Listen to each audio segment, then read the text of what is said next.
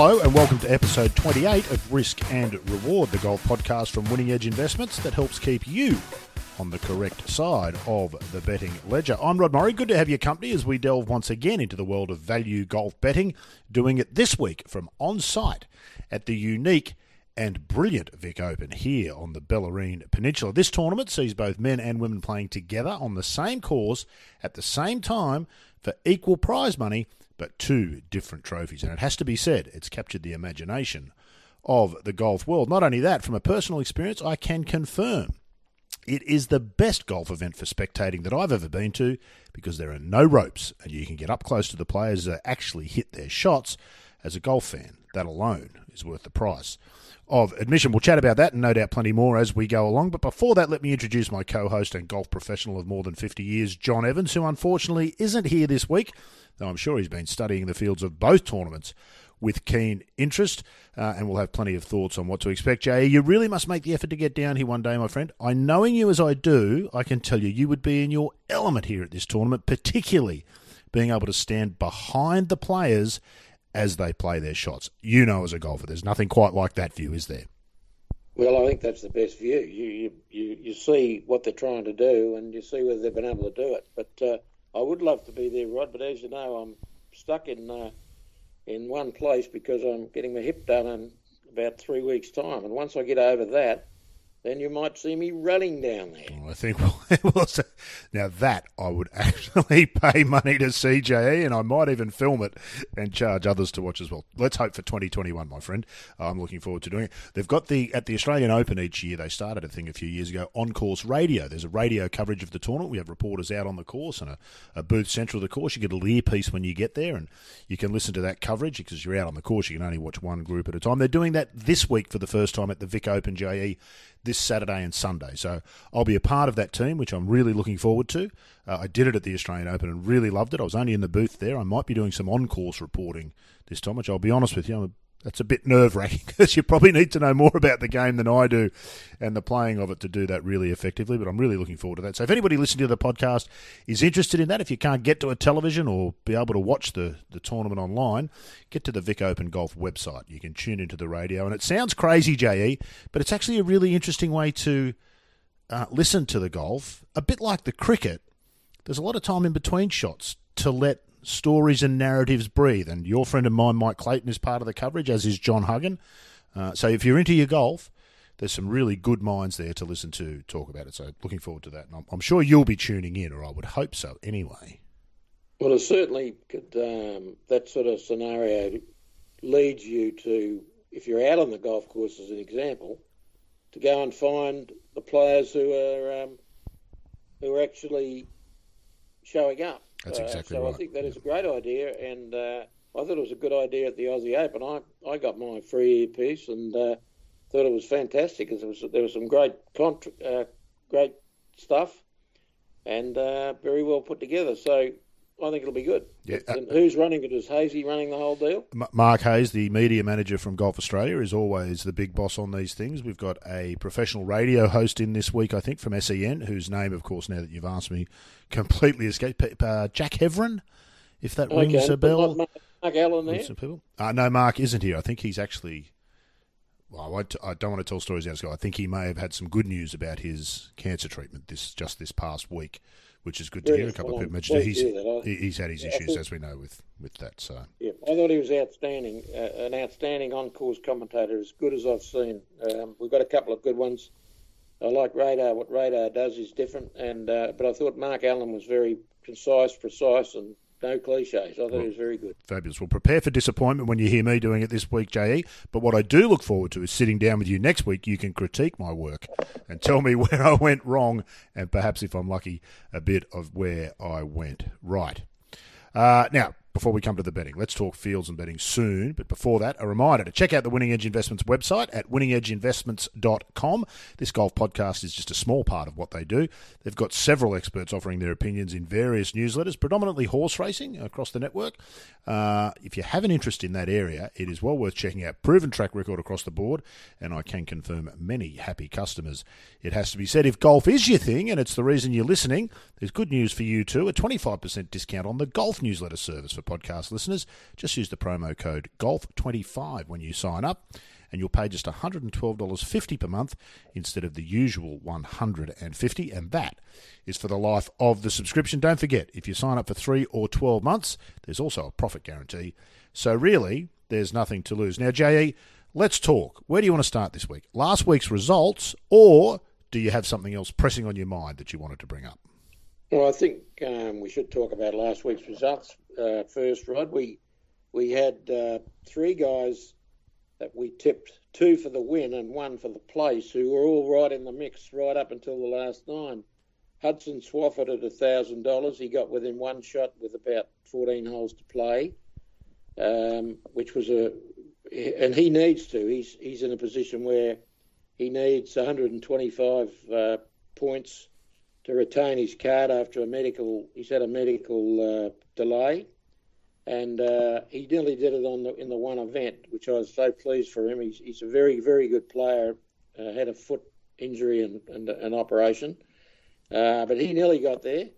Our old mate, your old mate, Nate Lashley, at $510, the one you didn't back when I tipped him to you one out. Did you? I can't recall that. Yes.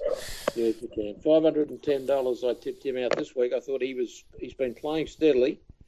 And he finished 3rd, which was, he never really got into a position to win. He shot 3 under the last round, but it was all done with 2 putting and not a great deal of outstanding putting, which the winner showed unbelievable putting skills, and particularly in the last 3 holes of the playoff and the last couple of holes of the last round. But he finished 3rd, and the other one, I nearly pulled another boner with Scott Piercy, who I tipped for the top 20, and he comfortably made that. Got into a position where he was running 3rd or 4th most of the last round, and I didn't tip him for the win, but fortunately didn't embarrass me further. So we also had we're a little unlucky in the top 20 bets with Stephen Gallagher, who had a fantastic record in that event. That's why I tipped him at $14 for top 20, and he finished 1 shot out at 21st, tied for 21st. 2 players one needed the birdie the last and one needed a par the last. They both did. So he just got nutted out of there. But otherwise, a good sign that we're on the right track with the long price winners. Yeah, indeed. They're generous odds. I was watching Nate Lashley late in the last round. I only had access to the scoreboard, and I was thinking to myself, if he gets this done, I am going to hear about it. I'm already hearing about it forever, but I'm going to hear about it twice forever if he gets home here. But I was quite disappointed we didn't. I really thought with 5 or 6 holes to go, he only needed to hit 1 shot, it felt like, J.E., that might have turned everything. If he'd hit something close and made a birdie, or there's a couple of eagle chances late in that round, had he managed to get one on the green and hole a putt, you had the feeling he might have just gone on with it. So, as you say, it was he was there right till the end. So, and I guess that's a part of it too, Jay. You watch with more interest when you've got an interest like that, don't you? The golf's always entertaining, and it was a very entertaining finish, it has to be said, at Phoenix with the playoff with Finau and Webb Simpson, as you said, 2 very different styles of players. But it just makes the whole last couple of hours that much more interesting when you've got an interest and they're lurking about and may do something. So I really enjoyed that. So a good week for you, it has to be said. Was the total up or down this week? Did we come out in front? Well, slightly down. It would have been a big win if Stevie Gallagher had got up. It was just a slightly down. But as you say, Nate Lashley whacked it on one of the few players to hit it on the par 4.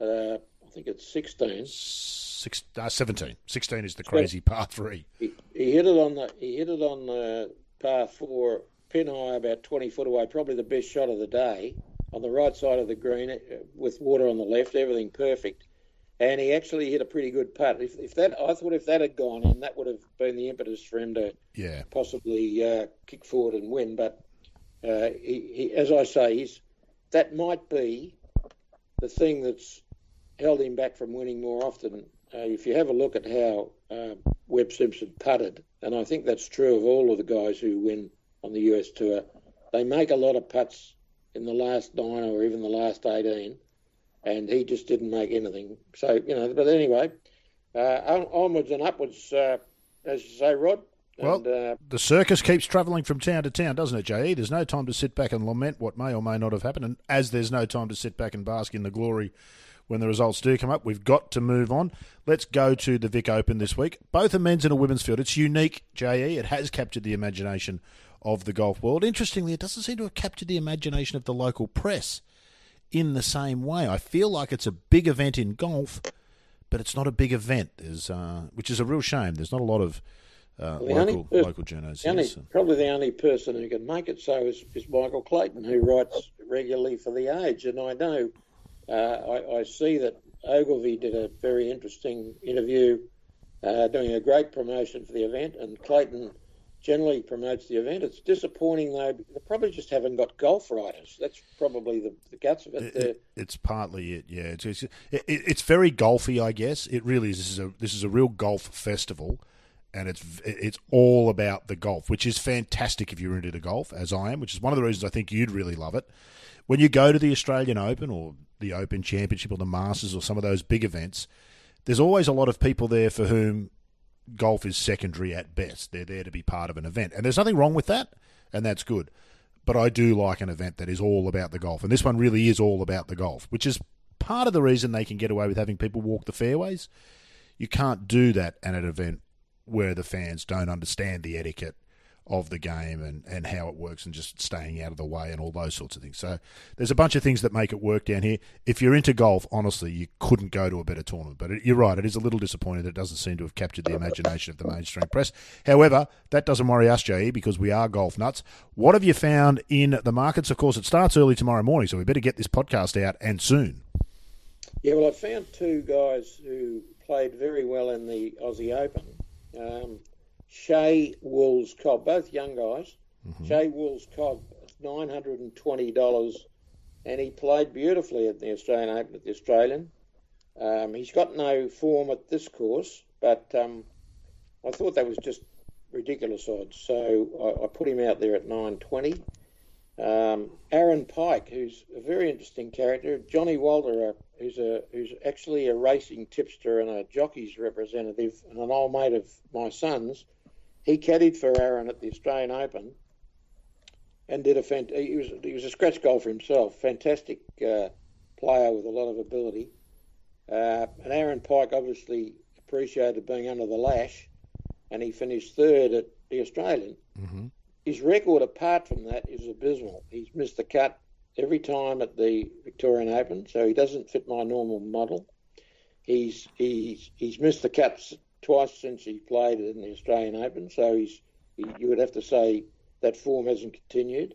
But the way he played the last 18 holes at the Australian suggests to me that if he gets in the right frame of mind, he can very well win an event of this nature, which is a step down from the Australian Open in class in reality.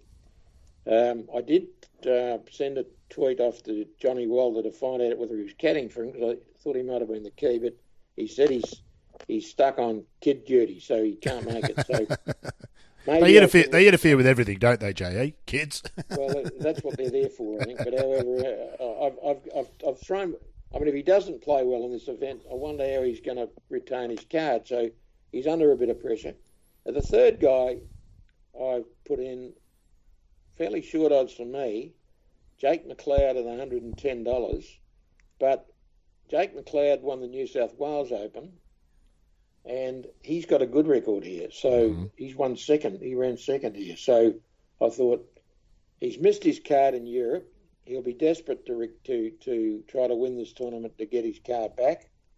He's run second here, and he's a very, very good player. Won the New South Wales Open. So those are my three tips. I've got a few others. I've got one guy lurking. This will probably give it away, but he's a former Australian Open winner, and he's playing. I'm not going to tell you who he is. If you work it out for yourself, well done. He's playing on the Web.com tour, and he's had a couple of reasonable results, 2 top 10s in the last 5 or 6 weeks on the Web.com tour.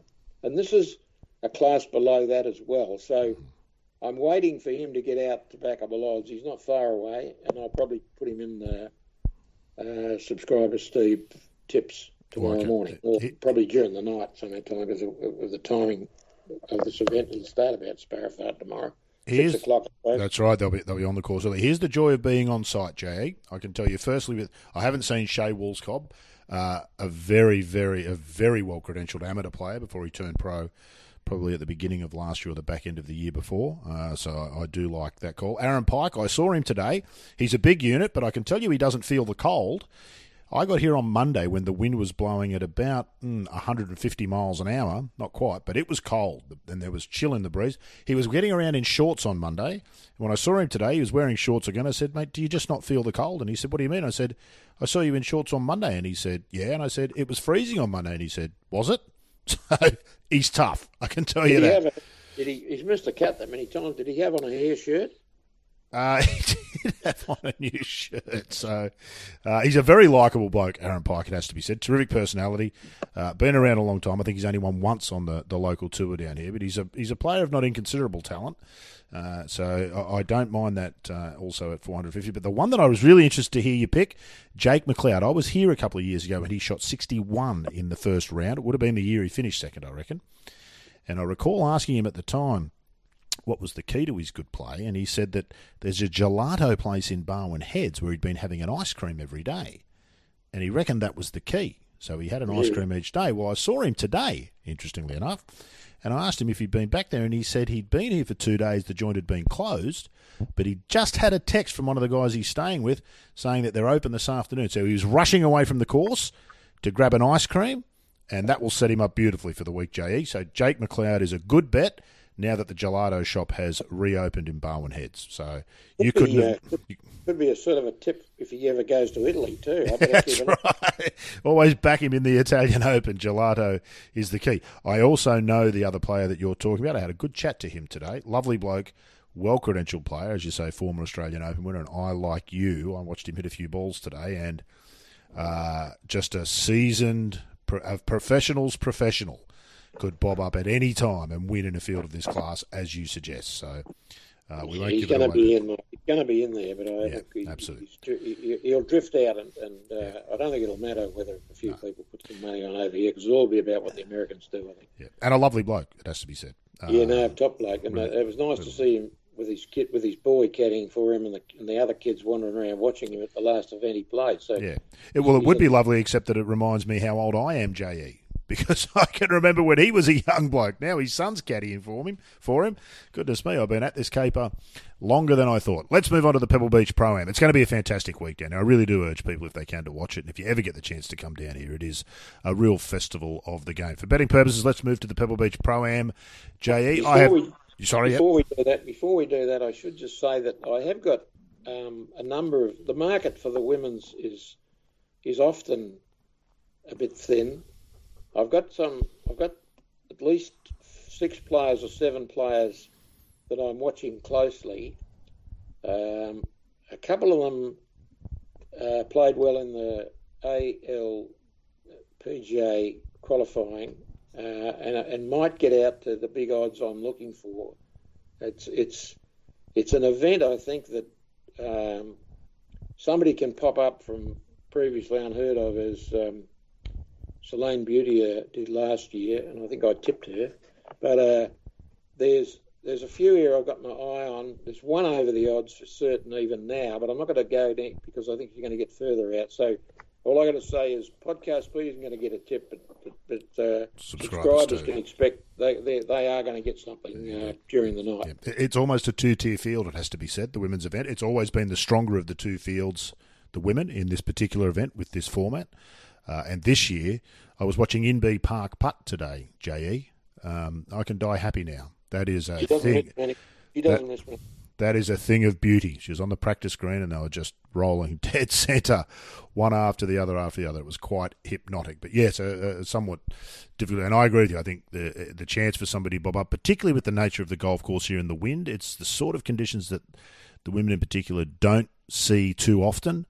And a bit of experience could really play a solid part here this coming week. Well, I think the Aussie girls, they've got to be a chance here simply because of they are far more used to playing in the wind. In fact, if they can't play in the wind in Australia, they can't compete. So, that's right.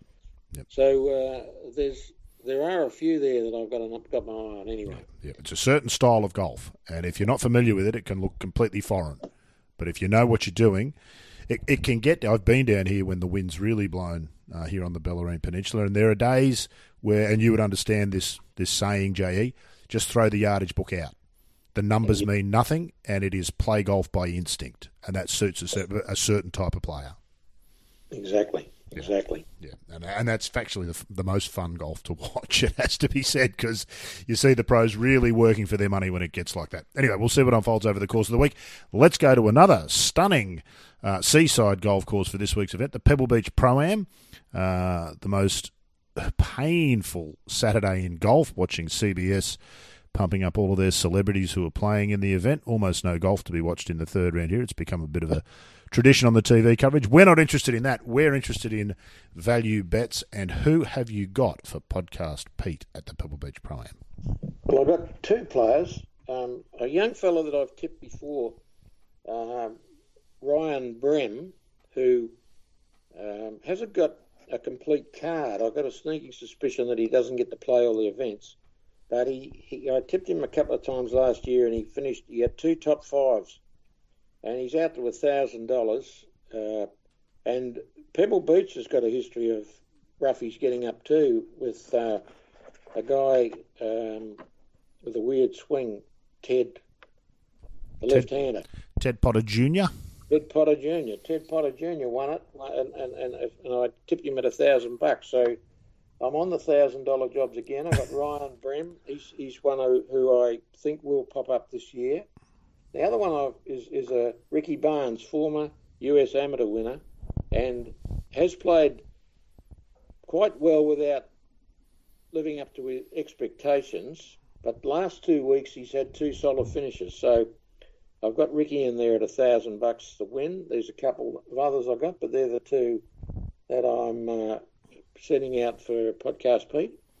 And my place getters are two perennial players who just unbelievable odds. Jimmy Walker. Now, Jimmy, you'll be pleased to know, Rod, is using a directed force. Is that right? And which has produced two stunning putting performances the last 2 weeks. He's been holing them from everywhere. And Jimmy's record here is 9, 9, 3, 1, 21, 11, 55, 8, missed cut. Now, the last 4 weeks, he's made the cut 3 times, and his putting's improved. I think the putting's been the weakness. He's a former USPGA champion, and he's $6 to run in the top 20. Giving money away. Not necessarily. No, I appreciate that, but it's they are very, very, very palatable odds, aren't they, for a player of his credentials? Well, particularly on this course now, and now he's putting a lot better. I mean, he had a couple of years there where his putting was horrific, but he's got the DFP under his belt, and I can testify, and Adrian Lowe can certainly back me up, as can Warren Fox, that thing works. Yeah. They've never seen so many putts over. So then the other guy is Pat Perez, who I've tipped on a number of occasions. Pat finished 8th on the US Tour 3 starts ago, and on this course he's finished 7th, 4th, 41, 14, 35. So Pat's not in perfect form, but at he's $5.10 to run in the top 20. Just thought that was pretty good. That there's no top 40 bets this week so far because that market's still all alive all tomorrow and tomorrow evening. So I will have some top 40 bets for subscriber Steve about the markets. They've got a bit gun-shy because I keep beating them at the top 40. So they've figured out that maybe it's not the best. Well, the price has shortened dramatically from the first week when I hammered them. But anyhow, I still think there's value there, probably for 3 or 4 of them, and I'll put them in for subscriber Steve. Indeed. So that brings us to a point we might have a little discussion about that I think you mentioned at one stage, Rod, is what is your philosophy as a tipster on golf? And because I think the American market is opening up for sports betting. Just used to be you can only bet in Las Vegas and maybe Atlantic City. You're now going to be able to bet pretty much throughout the United States on sport. And golf is a big sport, as we know, in the USA. So there's quite a lot of tipsters have come up out of the woodwork in the last year or two, telling people how good they are. Some of them are offering their tips for free. And I suppose we are in a way too by giving you the money back guarantee. But the difference is we've got a proven track record over the last 5 or 6 years of finding winners at huge odds. A couple of $1,000 winners, $800, $910. It got down to $1.06, and we go on and on and on. And as you know, I tipped you, me old mate Nate Lashley. Oh, did you? I've forgotten about that, J.E. I'm not sure how. $100, which you failed to back, but that's all right. What I'm saying is the other philosophy is that you sometimes back the favourite and you back a lot of players each way up till, say, 50 or 60 or even 100 to 1. And that philosophy can work if you're an extremely good judge and you've got an extremely disciplined method of betting. But I want to give you a parallel, is the chap we were debating this fact with on Twitter said that one of his biggest wins was when he backed Tiger Woods at 9-4, which is $3.25 for the uninitiated. That was one of his biggest collects. Now, our biggest collect is $10,000. To get a $10,000 bet from this chap's method, $10,000 win, you have to put on $4,400. Now, $4,400 for a $10 better is 440 bets. So if I can get a winner within 440 bets, I beat his best. Now, take the other side of the coin. To invest the 4,000, if you lose at the odds you're talking about, you have to have 3 or 4 winners that are favourites.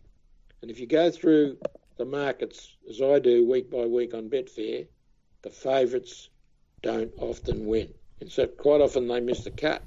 So they don't even make the top 40 or the top 20. And they might be down to $1.20 to make the top 40 or the top 20. So my view of betting on golf with 156 players each week is that to try to pick the winners, you've got to be very, very, very good. Now, Tiger Woods, as an example, didn't win a major from 2008 until 2019. You would have had to have a hell of a big bank to have survived that if you were a Tiger Woods bettor. And so I believe that our philosophy, which is proven historically, we've got the records to go back and show that we could continue to produce long price winners with minimal risk. Our biggest weekly investment is $200. His investment was $4,400. That's 22 weeks. He has to get it right. I've only got to get it right twice a year, maybe 3 times a year to have a big year. So I don't think there's a definitive argument.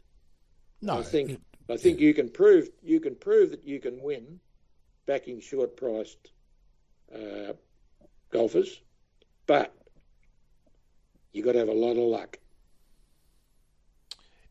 I'm not qualified to really talk about betting per se, but I will say that and I still don't bet certainly on the golf, though I am interested in following your selections each week. It's more a sort of an intellectual exercise as much as anything else. But what I like about what you suggest to me is, if you know your golf, if I was to bet on horses, I might as well be throwing money in the air and betting on heads and tails. That's the truth. I know nothing about horse racing, but I do know about golf.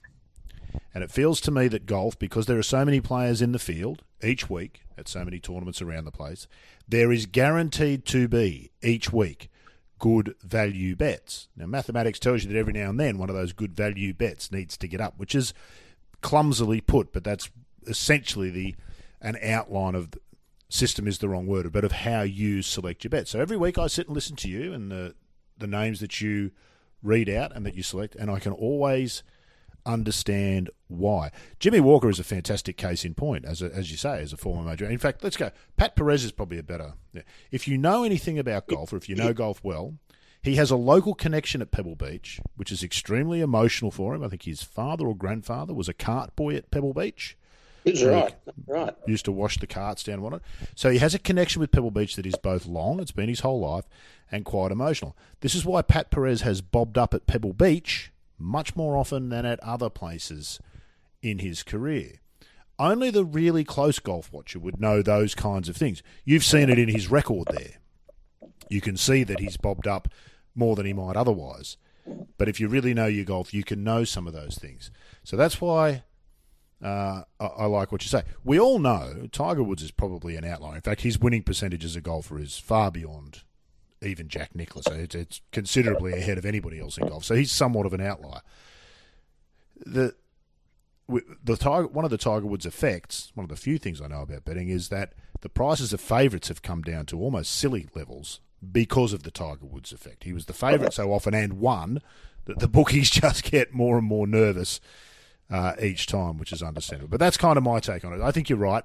People make their own decisions about what they think makes the most sense. It probably depends how often you bet as well. Some people might only bet 5 or 6 times a year. On any given field, we know that Rory McIlroy's a better chance than most of the other golfers in the field, but the difference isn't big enough to say that nobody else can win. That's a very rare sort of a situation. So that'd be my take on it, Jay. And as I said, I don't follow the tips each week and put bets on, but I do follow them in the sense I find it interesting. As I said, I was watching Nate Lashley last Sunday with great interest, refreshing the scoreboard regularly to see what would happen. So it adds an element of interest and excitement to the golf. But to me, that's what swings it. If you know golf, which is you can't learn golf overnight, but if you know golf, you can do what you do. There is a serious case to be made that it's not gambling in the sense of maybe this, maybe that. I'll just pick one of them. That'd be my take. Jimmy Walker's I completely concur with what you've said about Perez. I think if you back Perez at $5 to be in the top 20 in every event, you wouldn't be far out. He's a very, very good player. Yeah. But I'll tell you, Jimmy Walker's the best example here because I know two things. Jimmy Walker has got a phenomenal record here, which I've already read out. But Jimmy Walker's been out of form for about 2 or 3 years, and I've watched him carefully, and there's quite a bit of discussion about it on the social media networks about how Jimmy's putting. Now, we know that if Jimmy's gone to the DFP, he had a problem because DFP's a problem solver. Mm-hmm. So he's come out there, he's used it for the last 3 weeks, he's putted a lot better. I've watched him hole a lot of putts. They've actually shown it. They've been talking about the putter and giving it a bagging. But Jimmy's not, he's sticking with it. And I know that Adam Scott's very keen on the putter, and they're actually making a longer putter for Adam Scott right now. So I've got Jimmy down because he's coming back into form. His record in the last 3 weeks shows that. I see him putting better, and that means that his confidence is going to be higher, and he plays well here. So this course suits him. There's plenty of room off the tee, and he hits a huge hook, so he needs a bit of room. Those tree-line courses must be a nightmare for him. He has to go through the branches. But here, no such issue. So I think those two guys in the top 20, I've got a sneaking liking for Jimmy to win. Mm-hmm. So what I'm saying is these guys are tipping guys at $6 to win. Yeah. I've got them $6 for the top 20 and sometimes, as I had last week, $14 for the top 20 with quite a bit of inside information. Yep. So it just seems to me that it's not about picking winners week by week if you're a regular golf punter. No. It's about finding value continuously throughout the year and the next year and the next year and the next year and proving that our system works as we have done. Yeah, you couldn't do what you're doing as a casual fan. It's work, for want of a better term. It's enjoyable, and you'd be doing it anyway, so it's not work in that sense. But it's a lot of work to keep up with and process. No casual fan would ever know any of that stuff about Jimmy Walker's putting and the way that it's trending. So that's the sort of information you need to be able to realise that $6 for the top 20 is, in fact, a really good value bet for Jimmy Walker. So, yeah, I couldn't agree more, Jay. I'm sure there's a million ways to decide who you're going to bet on and what you're going to bet, but I really like the way that you go about it, and I think the results show that, even in the short time we've been doing the podcast. I think I've seen, as you know, the very first week I missed the $700 winner in Nate Lashley, which I'll never, obviously never live down. We haven't had a winner since yet, but I fully expect that at some point in 2020 you're going to tip a winner. I think we had Mitchell. Mitchell, it's $400. I'm pretty sure we did, but maybe it was the week before. But... Yeah, I don't think we were doing the podcast when that happened, because if we had, I would remember it. Yeah, well, you're not going to tell me you're a Jonah now, are you? Well, you might be able to make that case. Might be able to make it indeed. Let's wrap it up. I better get this out because people will need to be making those bets fairly soon. The golf starts early tomorrow morning, as you said, out of the Vic Open at 13th Beach. I will just say two things before we go. You mentioned Ricky Barnes earlier. He's the subject of one of my favourite golf stories. You're right. He's a US amateur winner, former US amateur winner, player of some considerable talent. His brother caddied for him when he played at Augusta National the year he won the US Amateur. You get a start at Augusta National if you win the US Amateur. And somebody asked his brother how he thought Ricky would go, and his brother's response was, I'll never forget this, J.E., Ricky's just about dumb enough to think that he can win this. Which I thought was... That's a bit of a... I've actually had a similar... I'm not going to tell the story, but I had a similar experience when I asked Verity Charles why Bob hadn't promoted my clubs when he was using them. And I got a very similar response. Not right. Quite the same, but not far out. Indeed. And the second thing I just wanted to say is I saw Lucas Herbert today. He came to the press room. You had a bunch of players come through the press room today, and yesterday, as you said, Jeff Ogilvy was fantastic, as you noted. You can see that interview if you're interested on YouTube. But Kari Webb came in, Stacey Lewis and Villas. But I saw Lucas Herbert today. He shot 10 under in the Pro-Am this morning. Which what a player he's going to be. He really is. And I must say, I wrote a story off the back. I asked him a few questions. Lucas and I have had our disagreements about various things in the past, and there's been some niggle there and whatnot. But I feel he's a changed person after that victory. And ironically, Jay, you can probably confirm this as a player. Lucas was always quite cocky, and he was quite happy to admit that. He admired that trait in other people. He said successful people tend to be cocky, and they should be because they've got the talent. He was always quite cocky. He now seems to me the cockiness has been sort of knocked off, and he's got genuine confidence. He's won a proper golf tournament against a good field on a difficult golf course, a prestigious event and important. He doesn't need to be cocky anymore. He's knocked it back to just that proper confidence, and I thought that was a subtle but very big and important thing. Does that make any sense, what I've suggested there? Well, but it does. So you think he's matured? Very much. Very much. That's great. Isn't that great? Yeah, look, I really do think it is. And look, I like Lucas a lot because I don't always agree with him, but he always says interesting things. He speaks his mind. We don't get enough of that in golfers. He's not afraid of, bad publicity or any of those sorts of things. A little bit like Norman in some ways, in that way. I think he's probably a bit brighter than Norman, maybe thinks about the game a bit more than Norman. But yeah, I was very impressed, and it was nice to be able to shake his hand and congratulate him on his win because that's a fantastic for any player. He's only 24 years old, J.E., so world at his feet. But I just thought it was interesting to just note his attitude. Yeah, as was I. So well done, Lucas, if you happen to be listening. I know you won't be, so that's good. You'll never hear that I said something nice about you, and that's better if it stays that way. We can continue to have our little niggling arguments. Jay, fantastic to catch up with you. Look forward to seeing you next year when you come down. But in fact, I look forward to seeing you next week. We'll be back in the studio in Sydney next week, and that's always the best way to do these things. But thanks for your time today. Always brilliant. I'll enjoy your commentary. Let's hope so. And I'm sure if you don't, I'll be the first to know about it. That's it for episode 28 of Risk and Reward. Thanks for tuning in. As we just said, we'll be back to do it all again next week here on the Winning Edge Investments Risk and Reward podcast.